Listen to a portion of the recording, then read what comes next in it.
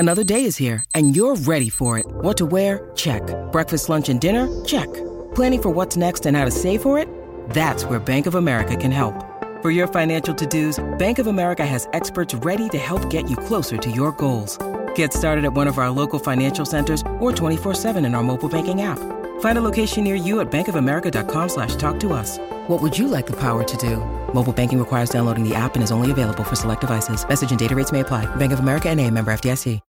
When you need mealtime inspiration, it's worth shopping Kroger, where you'll find over 30,000 mouth-watering choices that excite your inner foodie. And no matter what tasty choice you make, you'll enjoy our everyday low prices, plus extra ways to save, like digital coupons worth over $600 each week. You can also save up to $1 off per gallon at the pump with fuel points. More savings and more inspiring flavors make shopping Kroger worth it every time. Kroger, fresh for everyone. Fuel restrictions apply. Hey, beautiful human, thank you so much for clicking or tapping on our conversation with Dermot Kennedy. He is hands down one of my favorite artists of all time. Such a good guy, too. There's so much life and music to get into. Today's conversation is being delivered to you by GoPuff. GoPuff is convenience stores reimagined. Ooh, I use GoPuff all the time for literally everything. They bring me my water, my paper towels. They hook me up with phone chargers when I need them. There's a candle in the studio delivered to me by GoPuff. Whatever you need, they have it. Thousands of items available in the palm of your hand. It is absolutely magic. Try out GoPuff today and I'll save you $10 off your first 2 orders. So why wouldn't you do it? You're going to get something delivered regardless eventually. So save money and try out GoPuff. They really are the best. I want you to see why and how they are the best. So take my code, ZAC10, plug it in there, and get whatever you need delivered. Quick and easy and always reliable. That's GoPuff. ZAC10, use it. You'll save $10 off your first 2 orders. Now let's get to Dermot Kennedy, shall we? Hi, beautiful human. I am Zach. That is Dan, and we welcome to the studio for the first time ever, Dermot Kennedy. Hey, thank you.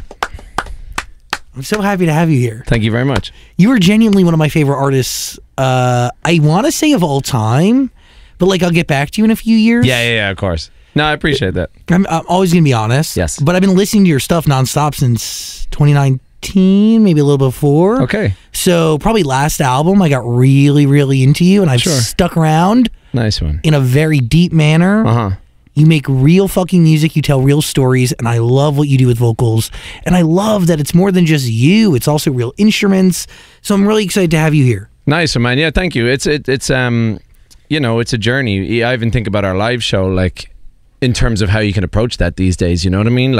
We endeavor to just make everything as real and as live as possible, because it feels like that's potentially, we're in the minority doing that sometimes, you know? It's also where you come from, and you posted something this morning about busking. I know, yeah. When you were 17, you started busking. Yeah. And that's when you took music seriously, even though you had been making music way earlier in life. Mm-hmm. There is something special about street performers. Yeah. What is it? It sets me up for everything, you know what I mean? We played a festival yesterday, we played Ohana, and there's a certain amount of people there that know you, and a certain amount of people who don't, and a certain amount of people who are just walking by, and they make a decision whether they like it or not. And that to me reminds me of busking, because it's just, you're playing to people all day, and some people decide it's not for them and they keep moving, and festivals are the same, and but busking set me up in such a way that I don't really worry about how people judge the music, it's just, that's what I'm doing. If you like it, then brilliant. I'm so glad you're around, but I don't get hung up on what people think. Is there an actual strategy to bringing somebody in? No, not really. I mean, don't get me wrong, in terms of my strategy, I probably just sing louder, so I'm more likely to blow out my voice at a festival, definitely. How about when you were 17 busking? Yeah. Did you figure out, were there certain songs that you bring people in? Was there certain moments that would, get the crowd, random bystanders who haven't asked for you to perform in front of them, get them to stop? Definitely, yeah. Busking's an art form, and I gotta say, I'm not very good at it. It's a thing in the sense that, there's so many little clever ways that you can win people over and get people to kind of stop. Certain songs you can sing. For me, it was about singing covers, which is half the reason I fell out of love with busking, because I was I want to do my own thing, But I know if I do that, then people are less likely to stop. People are less likely to pay attention. And so for me, it was certain songs that were in the charts, and It's a whole thing. Like I had this big, huge mat I'd put out in the ground. You basically take up as much space as you can. You know what I mean? And you have to lay stake to it pretty early because you're competing with other people. Yeah. And that's another thing I didn't love about it. Like it can be quite kind of tense and quite far from the values that I love music for. You know, it can be quite like territorial and stuff, and that's pretty weird to me, I think. So you set up your mat. Yeah. And I mean, did you ever try originals out? A little bit, on the crowd? So what I did, if there was days where it was like going really badly and I wasn't sort of like attracting a crowd, I'd just be like, fuck it, I'll just play whatever I like. And I'd play like Ben Howard, Bon Iver, and then my own stuff. And then it would just be a treat to myself, because I was like, there's no point me being miserable playing songs that I don't love. I might as well just do my own thing for a bit and go home. Tough days though, sometimes. But that realization is attached to your first album, which is titled Without Fear. Yeah. Some of the songs on that album, correct me if I'm wrong, they're 8 years old back then. Like they were sitting around for 8 years before you chose to put them on an album. Definitely, yeah. Or I just didn't even have the opportunity, you know? Yeah. I had no real platform. But you were writing. I was writing all the time, but like what used to happen with me was, say, sort of a very short chronology of my career is like solo, band for 4 years, solo now. And when I was solo, when I was like, say, 16 to 20, and then beyond that when I was in the band for 4 years, it was this routine of like, okay, we work really hard, rehearse all the time, we're all quite serious about this, and then you bring a project out and you spend all the money you have and on artwork and on the production, like there's all this huge amount of work goes into it, and then you release it and nothing happens, right? And of course there are moments in music history where things just go crazy, like it clicks and everything, you go from having no career to having a career. But nowadays I see that there's such a machine in terms of music, and it, like, not that you have to take part in that, but just there's such a network of things that have to go your way for stuff to work out. And I was so oblivious to it, but it's weird because I used to like work so hard on bringing out these projects, nothing would happen, and you get really disheartened, and those songs are kind of gone, right? So like I didn't need to release stuff for a long time because I was just like, I got this in my head, I'm not in a hurry, and so when the time comes they can exist, you know? So you wrote these songs originally for the band or after the band splits? Bit of both. We had a couple, like there's a song called After Rain that we still play now, that started off as a band thing, and song called Dancing Under Red Skies that I wrote years ago. We played it as a band, and that's on Without Fear. Yeah. You kept your drummer from that band. Of course. What goes wrong there? What do you mean? Why wasn't the band right? Oh, nothing like actively went wrong. It was just like I'm a pretty impatient person, and it just didn't seem like we were really getting anywhere. And to be honest, I was so drawn to the idea of just not having to think about anybody else, I gotta say, and just be like, I'll do this by myself and give it a go and whatever. I love the idea of not having to consult other people. I hate to be that guy, but I do think that there's like a little bit, and I've said this before, and we've heard it from like really incredible musicians over the years. Yeah.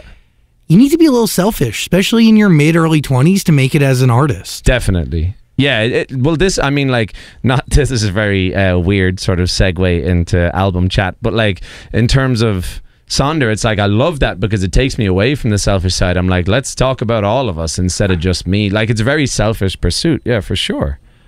How do you define Sonder? Because I realize that there's no real definition to it as I was looking for it today. And it's not even like, it's sort of like, for want of a better phrase, it's like a made up word, right? Yes. But it is, it's just about the awareness that all of us, everybody in the world is living a life as vivid and complex as each other. So what I mean in terms of like how that relates to me as a musician, you know, you just get caught up doing these tours and working on music, and everyone's asking if you're okay and all this stuff, and it's all so kind of like, am I okay? How do I feel? Like, how am I doing? And it's like, everyone's the same. Do you know what I mean? I just happen to sing all the time, you know, like all my friends are going through stuff, all my family are going through stuff, everybody has good days and bad days. So I love that. And by the way, I say selfish, and I think maybe it's more a self-centered. A period of growth and self-evaluation and understanding. Yeah. And that gives us Without Fear, but realizing, does it take success for you to be able to give energy from thinking about yourself to giving energy to thinking about other people? Maybe, yeah. Yeah, it gives me a bit of space, right? Yeah. Because I can be like, all right, this has worked a little bit in terms of like my own thing. Yeah, And you set up a foundation. Right. And and it's kind of, it's this thing where again, with music, you have to have this mix of like sensitivity and ambition. And so it's like Without Fear kind of worked for me, because I was kind of like, okay, that's the way I want to approach this, and music aside, that's just the way I want to approach life. But then I want the music to work too. So that's always a battle for me, like the sort of this really kind of ruthless ambition I have alongside trying to be quite a sensitive person, you know? I get that. Do you let anything new into your life between Without Fear and Sonder? Yeah, I'll tell you what I did. Like, in terms of creatively letting stuff in, I would say Without Fear, I was trying to make music for myself, whereas nowadays I'm way more open to the idea of like us as a collective and thinking about who's going to hear it when I'm writing it, you know? Does that change your attachment or relationship with these songs? With the music? No, it probably puts a bit more, it makes me a bit more aware of the responsibility I have, maybe. You know, like I think about people who've been listening to my music for a while and what they might expect and what they might be disappointed by and what they might be excited by. And I can't let it get into my head too much, because it's just about me, really. I have to just do what's right for me. But no, if anything, it kind of deepens my attachment to the songs, because it means we can all kind of share them together. I like that. But so, I do, like, making music for yourself is sweet too. When you say making music for others, is that really evident in the lyrics as opposed to the production and the sonics? Or is it both? To be honest, I don't know how much it alters the actual music itself. It's just maybe within my own head. Yeah.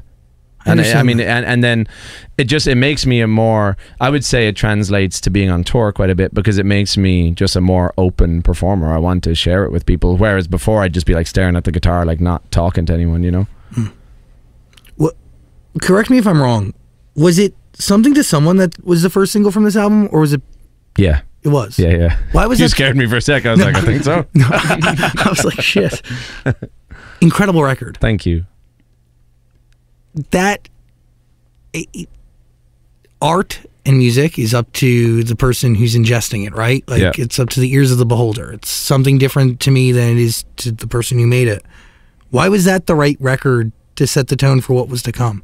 Good question. Yeah, that song was written a long time ago too, and it started off just me and piano, and it was just dead straight, just vocal and keys, and that's an interesting thing, right? Like, I'm lucky enough to be playing really big shows now, sort of here and in Europe and wherever, and like, I gotta say, when that song found this production that it currently sits with, it's a very sort of anthemic big thing, and I'm just really glad that we play these shows now, and it feels great. Like, I love playing that song because it just feels like a moment, and why that was the right one, I don't know. It felt like, again, talking about like ambition and integrity and creativity, it felt like a good mix of like, I think people can relate to this, but it feels like me. It feels like it feels like a lyrical piece of work, instead of just being like, oh, this is a clever melody. This is like, it feels like it's me speaking, and so yeah, I don't know, like, it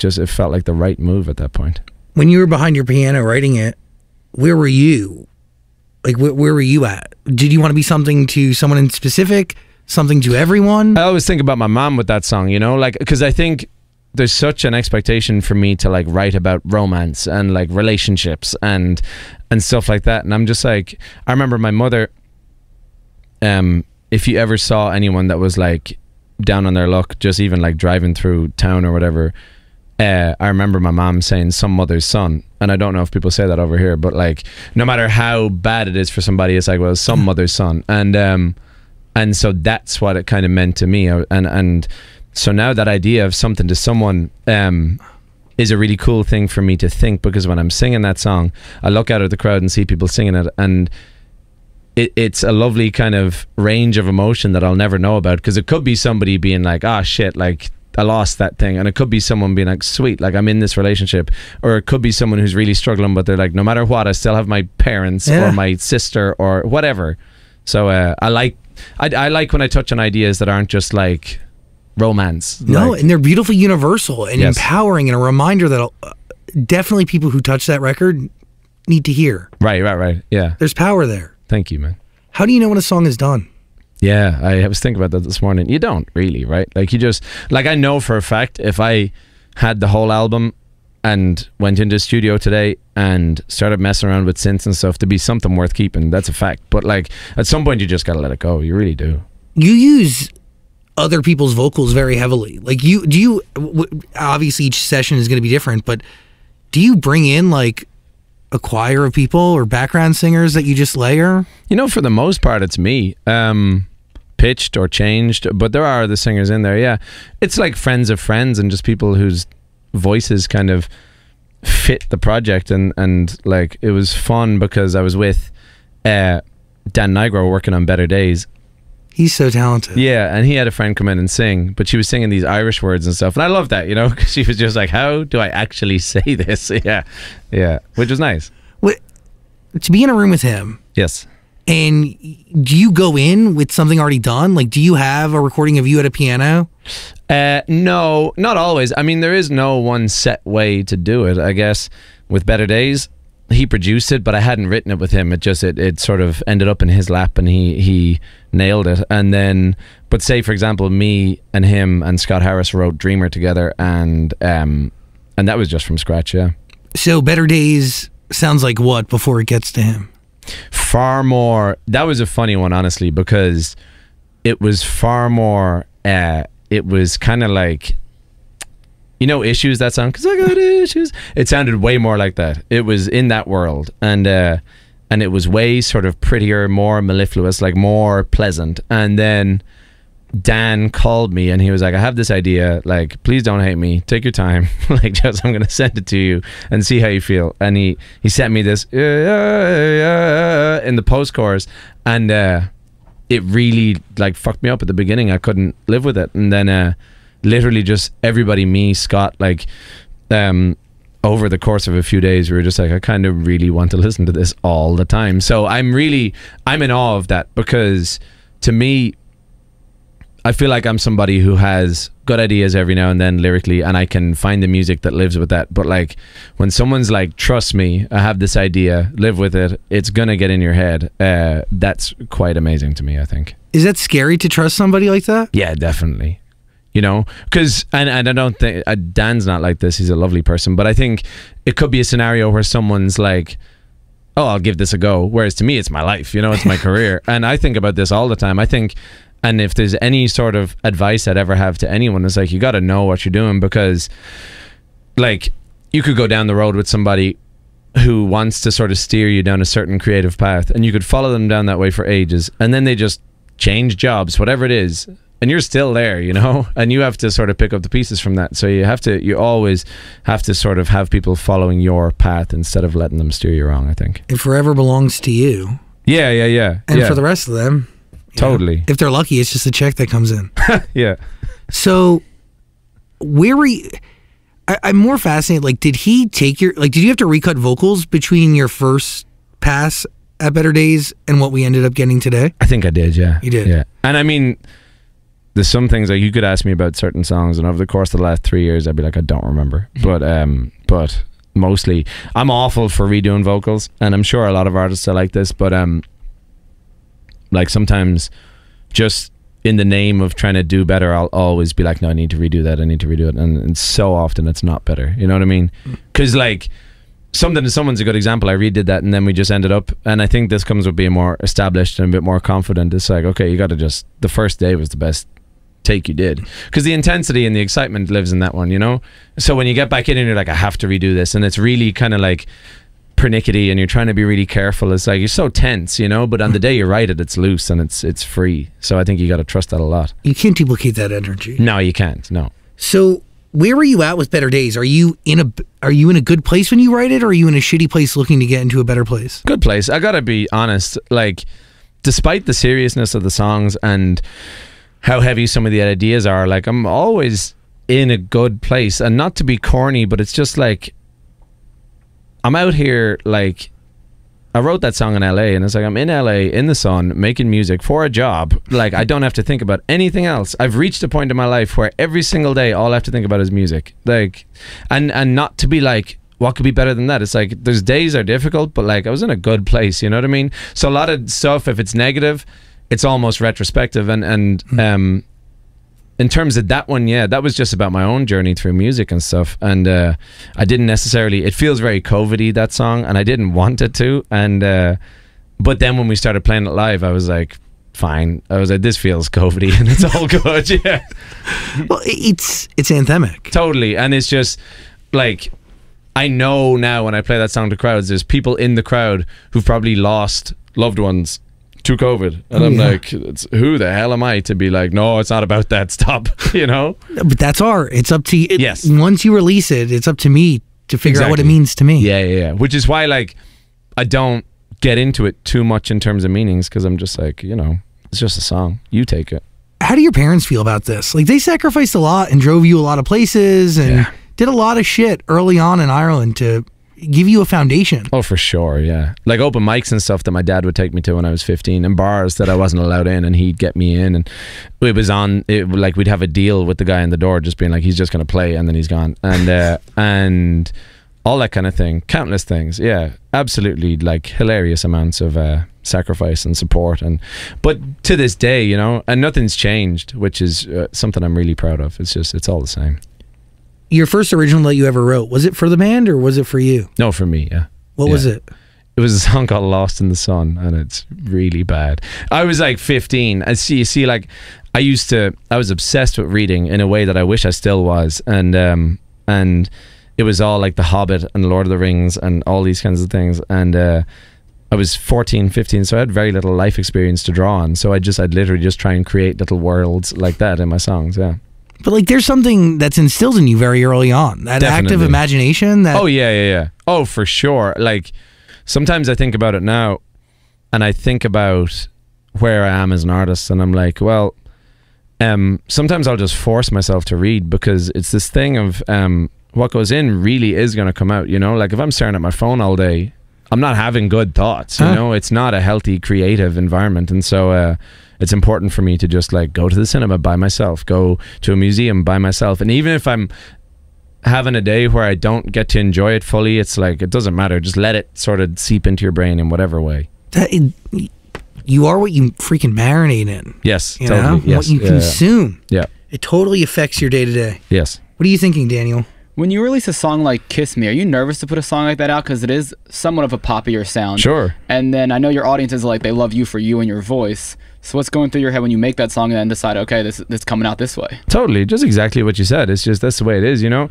But then we play that song live and it just feels great, you know? And it's lovely because I have this sense of vindication. And also, it's this thing where, you know, I can't worry too much about that, you know? I can't, because it's important for us as artists to move. And I think, especially in hip-hop, like, you look at any artist, like say like artists that have really stood the test of time, they probably have a lyric at some point, as in like that, if you want my old shit, buy my old albums. It's like, you know, and it's that type of thing. So you got to keep moving the whole time, and it's just, you got to push yourself. And to be honest, it's a kind of cool feeling to be nervous. I think if I released 10 acoustic songs on an album, certain people would be very happy, but I wouldn't be. Yeah. You know, and I'm the only one doing this. So yeah. But I think it's the perfect evolution from the first album and everything you put out. Yeah, 100%. As somebody who's consumed it a lot. Sure. Yes. Plus, what in God's name does pop even mean nowadays? It means nothing. Yeah. It is nothing but a collection of popular songs across genres. Exactly, yeah. There is, yes, you can be like, okay, it's catchy here. Like, maybe that's the only connective tissue. Yes. Between all of the pop hits that have come. Yeah. But sonically today, I mean, it just doesn't exist. It doesn't. And depending on who you talk to, some people will be like, there is a formula. Like, if you sing songs within a certain key, then both men and women can sing it. Like, everybody has their own theories. Oh, yeah. Well, I can promise you it's not that. Like, I'm sure there's some studios where it's like heartbreakingly ruthless, as in like tempo needs to be this, like the idea needs to be like, I'd say. And my hope is that like it's at least wrapped around genius. And I think some of the people who you think would have a formula, like a Max Martin or I don't know, like a Charlie Puth who's written a bunch of fucking hits, they're the people who like tell you that like little things could exist between all the songs, but there really isn't one. No. I mean, like, I thought it was quite telling with that court case Ed Sheeran had recently. Yeah. And he'll show up next year, by the way. He's going to actually have to like testify. Really? And they were talking about it, and they were just like, they were sort of, it seemed like there was this mad disconnect in the sense that they'd be like, did you write this 3 years ago? And he's just like, I don't know. He's like, I'm writing songs every single day. Like, yeah, it's just, I don't know, like if you're constantly, like if the output and how busy you are in the studio, like you're just turning stuff over every single day. It's nuts. Yeah. Like, and people like that, like there are people who write over 100 songs a year, and it's a part of an exercise, and out of the 100 you get, I don't know, maybe like 1 or 2 good ones. Sure. And it's a weird conversation, right? Because nowadays you could be like, oh, that's really sort of diluted, like there's too much music, like how could you make good stuff? And it's like, well, you think about artists years ago, like you think about writers, like it's not sort of an uncool thing to get in every day and just write, and if it's useless, no one cares, you know, you're just exercising. Yes. Music's the same. And I gotta say, like, I'm not necessarily even that type of artist. I don't write every single day, and I sort of I lean into the idea of kind of writing when it feels like I need to, but yeah, I don't know, I think about this quite a bit. It's the fact that, say, I don't know, it almost feels like where I'm at in my career, like up and coming thing, like in terms of your integrity, it can almost feel like a bad thing to have a hit, right? Like it can be like, oh, you went and did that thing. But then like you think about someone like Adele has these sing-alongs, it's like, wow, she's so cool, isn't it? It's like, well, when do you transition from like trying to do that to doing that, you know? You know, that's like the $1 trillion question. Yeah. And I think it's not a transition that people think about. It's something that needs to be totally like... Absolutely. But say where I'm at, if I'm trying to get to that point where everyone's like, wow, look at that. Like, so there's an awful lot of ignoring you have to do. And be like, just put blinkers on and just be like, I'm doing this thing. Tunnel vision. And then when I get there, everyone will still be with me. But like, yeah, it's nuts. Well, it really is nuts. You have to have confidence in yourself and the quality of the art you put out there. Yes. And not give a fuck about anything else, and isolate yourself from everything else that's going on. Yeah, I definitely don't think Adele's on Instagram all the time. But then there's also some pop stars who are like on TikTok and see everything, and everybody is different. Yes, truly, there is no right way. Yeah, at all. No. Any Love, the layer on that vocal's really different for you. Yeah, that was fun. What'd you use to get there? It was essentially through a keyboard, and it was all just like vocodered to bits, and I didn't sing it too much. Again, I just let it go, and that is some of my favorite lyrics on the album. Someone told me today the runtime for the album is like 36 minutes. I didn't even know that. Do you like that? I don't mind. In a way, I'm kind of like, I worry, I'm like, should it be longer? Like, I feel like I'm not that guy, like churning out a really quick album, but also I think I like things that are concise too, you know? I think nowadays, like sort of talking about Adele and say Florence and the Machine, I have a much deeper appreciation for artists who can like have this kind of, compact's not a nice word, but like concise and direct songs that can just really impact people. Like say because when I grew up, obviously it was all like Ben Howard, Bon Iver, it was all that kind of stuff, and sometimes when I go back now, it seems a tiny bit formless to me, and I'm kind of like, oh, I wish this just like did this at that moment and didn't have this like 5-minute outro, you know? And sometimes you're in that mood too, but I feel like I just have a deeper appreciation for artists I didn't necessarily warm to years ago. Did you have to cut any of these songs down for length, or time-wise? Yeah. Nah, whatever way they are. Whatever it was. Yeah. How many songs did you have done for this album? Couldn't tell you now. Same thing. Memory is gone. But it's like, I don't know, 60, 70, something like that. 60, 70 to get down to 13? Yeah, definitely. Yeah.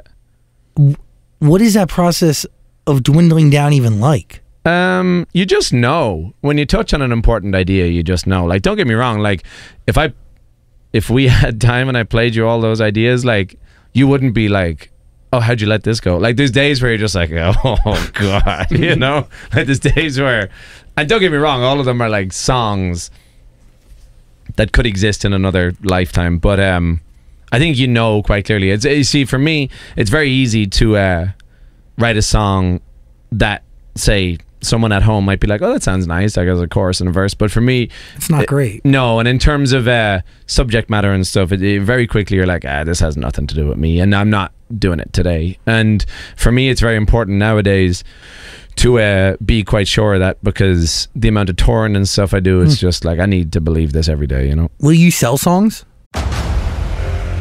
Discover why critics are calling Kingdom of the Planet of the Apes the best film of the franchise. What a wonderful day! It's a jaw-dropping spectacle that demands to be seen on the biggest screen possible. I need to go. Hang on. It is our time.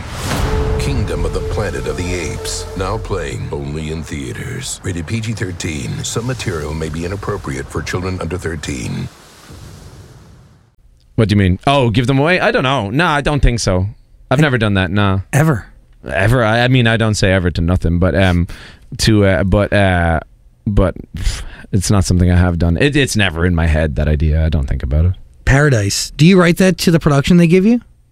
No, I got sent that song. I wrote some of it. I rewrote the verses, but I got sent the guts of that song when in the middle of COVID. I was driving down in a place called County Kerry in Ireland, middle of nowhere, and that song kind of just really reached me at a very good time. I was just like, sweet, let's do it. Like, I was into it. What'd you change?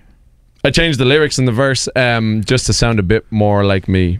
Fucking great record. Thank you. And it's funny, right? Because then you break it down, you do an acoustic version, and you're like, this is a good song, yes. You know?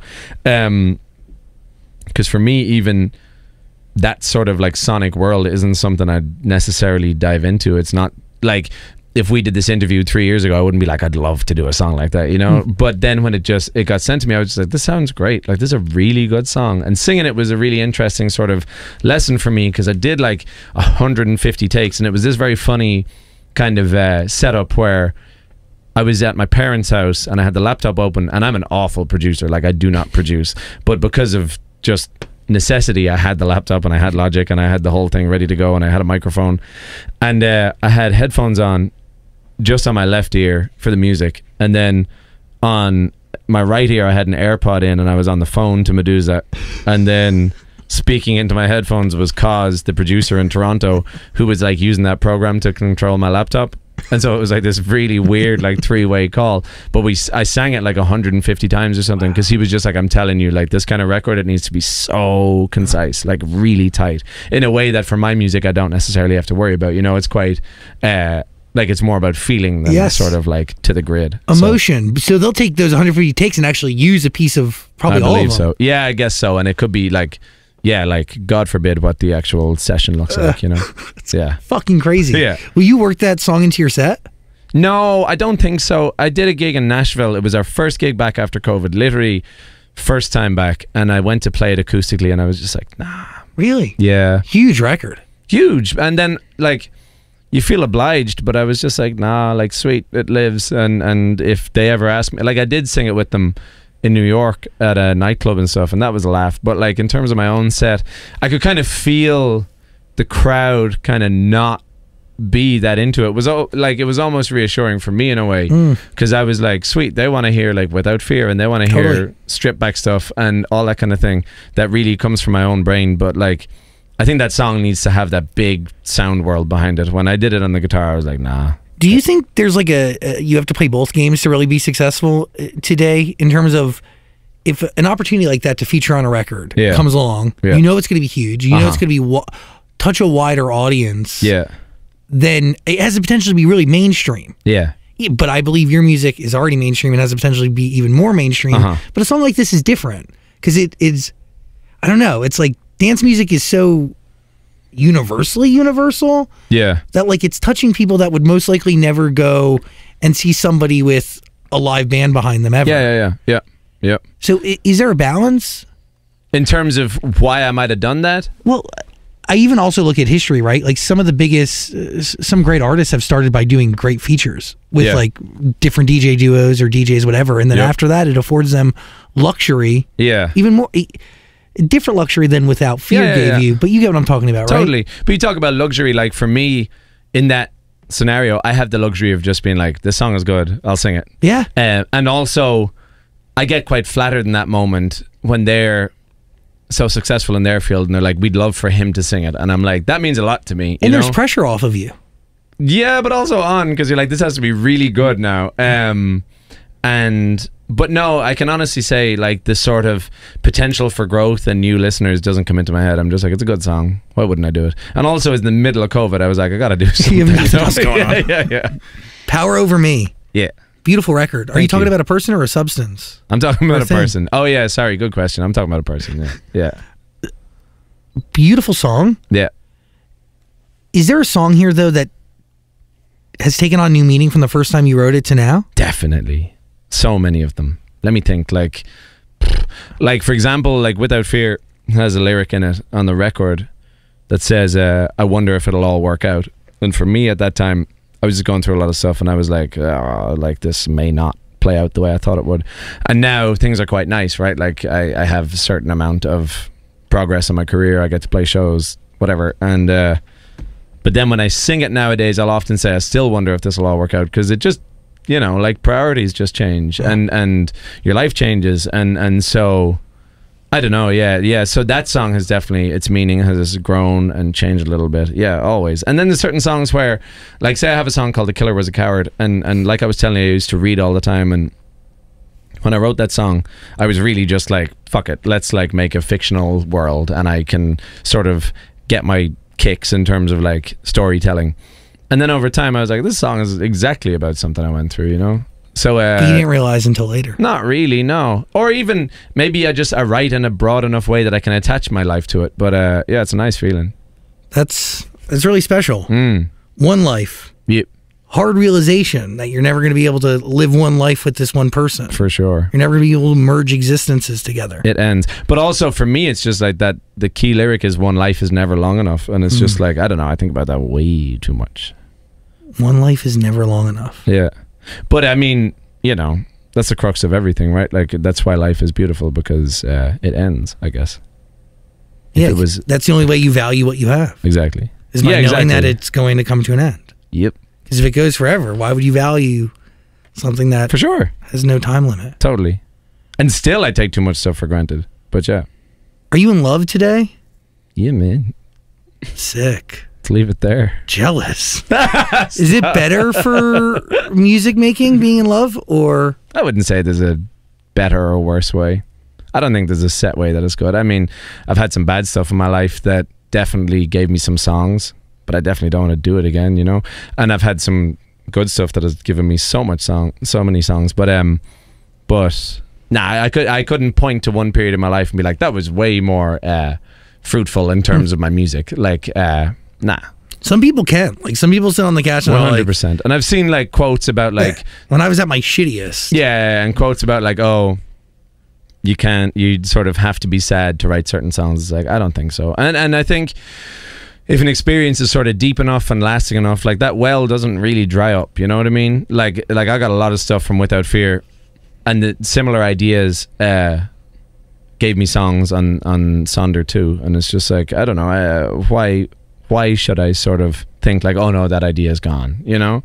And like you said, I write in a way that's kind of relatable enough that I would like to think my audience isn't necessarily like, oh, he's still talking about that thing, you know? It's like, I never, and I've listened to a bunch of stuff, I never think all the songs are about one thing or one person. Okay, ever. Good. Well, yeah, I mean, like, I think I struggle, you know? If you were like, what's this one song about? I'd be like, I don't, like, about 6-7 different things. And it's not to say I write really complex music, it's just I struggle to be like, let's write a song about this one thing, you know? I like to sit down and write songs, and whatever lyrics come into my head will go on the page, and they'll be about really different stuff. One line will be about the best of my life, the next one will be about the worst, and to be honest, that contrast is very important to me, and that's how I write good music, I think. Do you write mostly alone, or will you write with other people?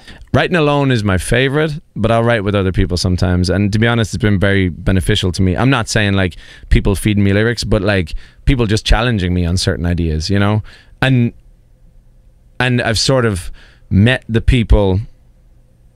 It's kind of a combination of things. I've met the people who know when to challenge me and know when to just let me go.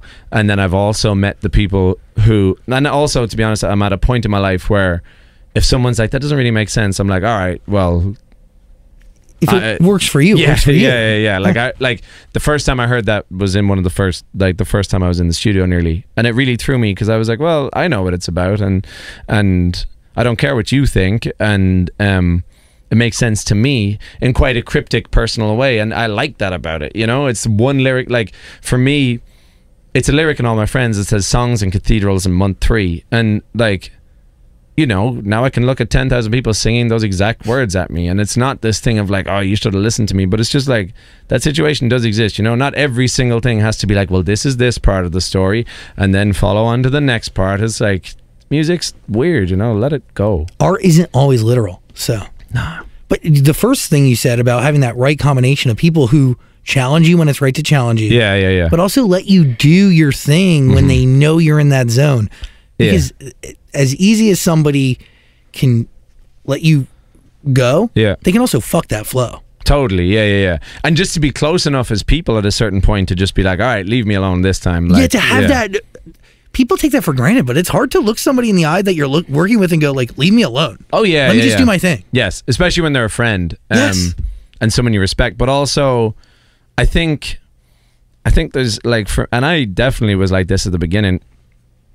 And I have to sort of shout out to someone called Carrie Willits, who I've written a lot of music with, and first person I ever sort of got in a studio with to write, and I didn't even know this dynamic existed of like artist plus songwriter, because to me it was like artist plus producer. I didn't know there was songwriters whose name I wouldn't know, but they're experts at it, right? I didn't know that person existed in the musical society, and so, but it was the perfect person for me to start writing with, because he was just kind of like, we could do whatever you want to do, like we can like write music together and you write lyrics, I can write down a bunch of lyrics and you can take whatever you need, and we still do it that way, me and him. But it was the loveliest introduction to it, because it showed me that like this can be any way, this there is no set formula. And because the whole, even that idea of sharing a song with somebody was so alien to me, so that was the perfect introduction to me, because like naturally, as a young person who writes songs, I was really guarded and quite sort of precious about my stuff, and I was just like, why would I share this with anybody, Whereas that intro got me out of my comfort zone a healthy amount to then go in with somebody else who's a bit more like, all right, what are we doing today? And then so it just takes me to a point now where like I can be in a studio, and if it's not the vibe I need, I'll be like, this doesn't work for me today, and I won't shut a session down, but it's just like, at least when I leave, I'm like, all right, that doesn't mean it's my fault, it's just that wasn't the right thing for me, and that's okay. Yeah, totally. But I think it's important, it was important for me to learn, and it's benefited me hugely and gotten me given me the opportunity to work with some really, really great people that I might not have encountered if I was just like, no one can talk to me in the studio ever, But that comes from confidence and learning, and what that guy early on brought out in you. Totally. And it's about being open in general, right? I think sometimes it's very easy to go into the music industry just like with your walls up, which is, it's not a bad idea, but because there's plenty of bad scenarios you can get into. But I like being open, Like I think about sort of my team around me, it's like they wouldn't exist if I didn't respect them, and value their feedback and advice and whatever. Like, what's the point in having a team if you don't listen to them? I just don't really get it, Like, if you want to be fully independent, like aggressively, this is just coming from me, like, sweet. But if you're gonna have people around you, but nothing is built alone. And I don't think so, not these days. And also, like, success has many fathers, failures and orphans. So no matter how you want to like play it, and you think you're just doing it independently and you end up becoming successful, there's a bunch of people out there taking credit for your work. So like, why not just give in and work with the right people and do it respectfully? But it's hard. Like I have so many friends. I have some incredibly talented independent artists who are wildly successful, really, who have had to figure out how to balance what it means to work with other people. And by the way, when you're independent, doesn't really fucking mean you're independent, because in order to be successful, you still, like, no matter how you slice this pie, other people are eating. Yeah, it's like you're not in the vinyl place, like pressing your own records. Nobody's working. You're not working the record to radio. Like, you're not servicing DSP. Like, it doesn't matter how independent one can be. There's always other people. So you have to be respectful. Absolutely. I think about that sometimes when I think it can potentially be quite harmful sometimes when artists are like, I'm independent. I'm so independent. Like, I don't work. And it's like, well, you do though. And a 17-year-old might see this and just shut down every connection they might be able to make. So I think it's important to be open to any kind of progress. Yeah. And also, like, people who are so grossly independent, who don't want to creatively tap into other wells, only end up hurting themselves, right? I guess, but also, it's just whatever people want to do. But that's it. Yeah, literally whatever you would like to do. If you need to live alone with your songs, great. I'm sure it's nice. Like, I got certain songs on this record that I wrote just entirely by myself, and they're really nice memories. I love it. It's both. I do need both in my life. Are you worried when you ship those songs off to a producer? No. About what they might think? Or no, what they might do to it? Oh, yeah, you got to be careful. Yeah, because great production. I don't ship songs off. I got to be there. Yeah, okay. Yeah, I had a thing previously, I remember a few years ago, where all my friends, that song was nearly done, but the piano had to get replayed, and someone who I worked with at the time was like, okay, cool, we'll just get them to do it. And I was like, no, like I don't think that's okay, because I think the way you do everything, all your music is just a culmination of all your tendencies and personality in every single way. So like the way I play piano is quite bad. Like my technique is not good because I never learned.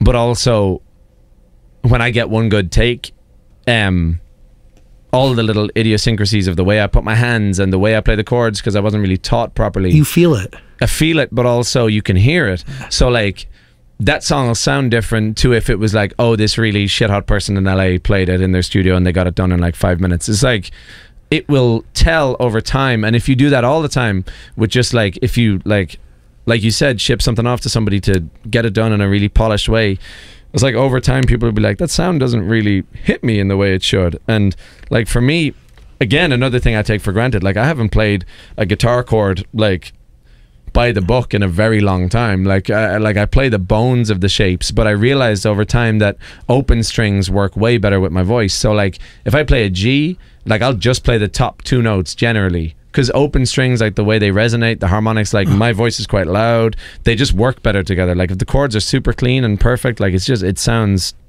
not as good. But all those things add up to changing the experience one gets when they listen. Every single thing. So like if someone hears a song of mine and is like, oh, that feels good, it's like, it's not because it's not just the lyrics. No, it's not just the lyrics, and it's because all these things kind of work together. And yeah, it's a nice thing, you know.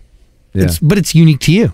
Yes. Nobody can duplicate that. No. So it's really more than just your incredible voice as a genre, more than just your writing. It's how you play, how you present. But I think that's the beauty of music, right? Because like for me, that goes back to doing some guitar lessons and being like, I'm not really into this. And then like my voice, I did classical music in college and I had a voice tutor, and I didn't want to be in college, and so I never went to see her. And so my technique kind of changed from that, because at that point I could have been taught to have a really clean, like pretty voice, and that, so I went down a different road. And so all these little things contribute to the artist you are today. And I think that's so cool, because like you think about other artists, everybody has that story, you know, back to the age of 8 years old when I started learning the guitar, you know, like it all feeds into who you end up becoming. That's 100%. Yeah. But you never mastered one thing, which I genuinely. Oh no, I don't claim to be. That's amazing.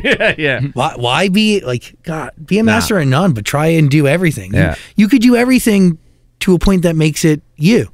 Yes. Oh yeah, for sure. Oh, I'd rather be. That's what fucking matters. Like I'd rather be like a sort of imperfect, balled up version of myself than be like shit hot at sort of everything and not really know who I am, you know?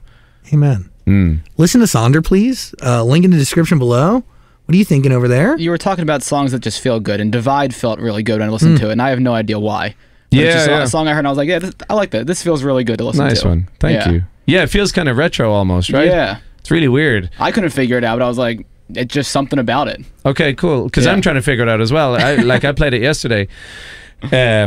I was listening to it and I was just like, what is it about this song? And to me, I don't know, it feels a tiny bit kind of old school in terms of lyrics, and yeah, it's just fun to do different stuff, honestly. Another question I had is, were you bummed when the Sean tour got canceled? Yeah, of course, naturally. But also, I'm just not one to kind of be like, it's just too crucial a time for me to be like, oh, this is so bad. Like, you know, I don't know if you guys saw, but we just immediately started going playing in the street, and it was the most sort of beautiful juxtaposition, because with Sean we're playing to 20,000 people every night in these like glitzy sort of stadiums, and then the tour fell through, and it was just like, fuck it, we'll just grab the guitar. And like the Busking is sweet because you're sitting in the car with your guitar, you just open the door, walk out, like walk through the park, and then just go play for people. And it's a really nice way of getting back to basics. Yeah, but yeah, no, it sucked when it fell through. But I don't know, I think there's no point wasting time worrying about it, you know. And also it's his thing, so it's not salvageable, you know. To me at that point, I'm like, I gotta make a new plan. And he absolutely just has to do whatever he has to do, and that's fair. So are you hitting the cities that you were going to tour with him in? Not necessarily, no. You're just going to places where it felt good, places that kind of matched up with my schedule anyway, and yeah, it was nice because as I got there was certain places I was just like, I haven't been here in like 4 years, and this counts as a little mini gig for people. Yeah, mini gig, mini little vacation, tour around. Yep. And also the optics, the aesthetics, like it's nice. You packing out a park, bro. Yeah, it's nice, and it kind of, I don't know, there's just something to it, you know. Say, take Boston for example. Like you could go play there, and say last year I think we played to like 6,000, but it's just in a venue, and the bus pulls up, and you go do your sound check, do the show, and you know what you're getting all day. But like the busking, you really don't know what's going to happen, and I love that about it. Like it's kind of ropey, and like people could shout at me, and I could hear them, and yeah, and you just have these funny little interactions, and it's kind of unpredictable in a way that you miss sometimes when you're just like copy and paste doing the same show all the time. But also a skill that you would never have if it wasn't for how you started. Exactly. That's not many people can go and do that. Yeah. It's important though, right? We're musicians. You have to be able to do that. And I want to say something.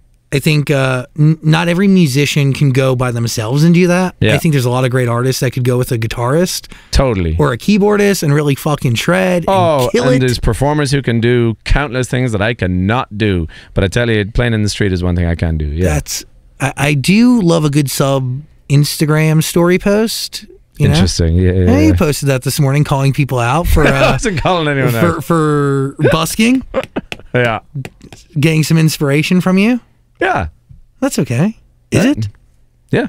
If you say so. Rumor has it even Shakespeare was plagiarized, so I don't know. Yeah. Well, I mean, look, it's just like that's where I started. That's what I'm proud of doing. So, yeah. When you're on stage in front of 20,000 people, do you ever pretend you're just busking, or do you like think, there's a lot of people watching me? Nah, it's wild, yeah. Is it? Yeah, a little bit. Yeah, like we headlined a festival recently, and it was like 70,000, and it was interesting because everyone, like my band and stuff, everyone was so thrilled afterwards, and so was I, but also like I can't wait to do that again, you know what I mean? Because everything visually was so new. Everything was like, so while I was taking it in, it's like you're kind of learning on the spot. Every time you go up to a new level, it feels like you're kind of taking it in as you're doing it, and so it's hard to kind of do your best alongside that learning, which I found not difficult, but just like it feels tricky in a way. Yeah. Today, as we hang out, and we're going into your sophomore album, how do we define success? Oh yeah, I don't know. I think about it a lot. Like trying to be happy, I guess, because it's not. And this is sort of tale as old as time, but it's not achievements, right? Like if I play the Hollywood Bowl, it's going to be unreal, but I also won't be like, sweet, did it, you know, like I made it, I'm happy now. And again, like you hear J. Cole talk about that quite a bit. He's just like, that's not it, you know, that's not where your joy comes from. So for me, I guess it's just about being happy, but then that's a journey I have to go on by myself. You know, it's not necessarily a creative thing where it's like, oh, when I play this venue, I'll be happy. And when I sell this many records, I'll be happy. Or when I do like tick this certain box, that's when I'll feel fulfilled and I'll be happy to chill forever. So I think, it's a thing that comes from within. Definitely. Does love fuel happiness? Yeah, for sure. But that's not even just me, you know, that's everything. That's my family, my personal life, everything. Got it. Yeah. Cool. Yeah. Sonder's the album. Listen to it, please. Thank you, man. Final thoughts from you, Daniel? I think we covered a lot. We did, I think, yeah. Link in the description below. Genuinely one of my favorite artists. Thank you very much. You're absolutely incredible. All time. We'll talk again in 10 years, see if I'm on your all-time list. Yeah. Well, hopefully like next album. You can come a little bit sooner than 10 years. Jesus Christmas. We've been doing this Dan and I have been together for 11 years. Really? This. Yeah, too fucking long. Yeah, nice. Long time. Okay, relax. Dermot Kennedy, please listen to the album. There's a link in the description below, and you can also listen to all of Dermot's music on Amazon Music. Thanks for hanging out, Cheers, man. Thank you. Hey, beautiful human. Thank you so much for making it through our conversation with Dermot Kennedy. I'm so sorry I screwed up his name. Big thanks to him, though, for hanging out. Big thanks to GoPuff for delivering our interview to you. And a big thanks to you for putting up with us. It really means a lot. Now be safe. Hug your family if you can. Remind them that you love them. Don't go to jail. And have a great day. Subscribe to our podcast. Share it with those you care about. And I'll talk to you real soon. Peace and love. By the way, today's episode is made possible by a few incredible humans, including our executive producers, Michael D. Ratner, Scott Ratner, Dylan Martyr, Dan Zola, Joshua Rusak, and Olivia Rudensky. Our senior director, Toby Lawless. Our associate producers, Eve Bishop and Claudia Villarreal. Our music is by James Asciuto. Our editor is Camera Carlos Villagomez. Our sound mixer is Daniel Chavez Crook. Our post-production manager is Caroline Rude. And I'm your host and executive producer, Zach Sang. Thanks for hanging out with us today. I'll talk to you real soon.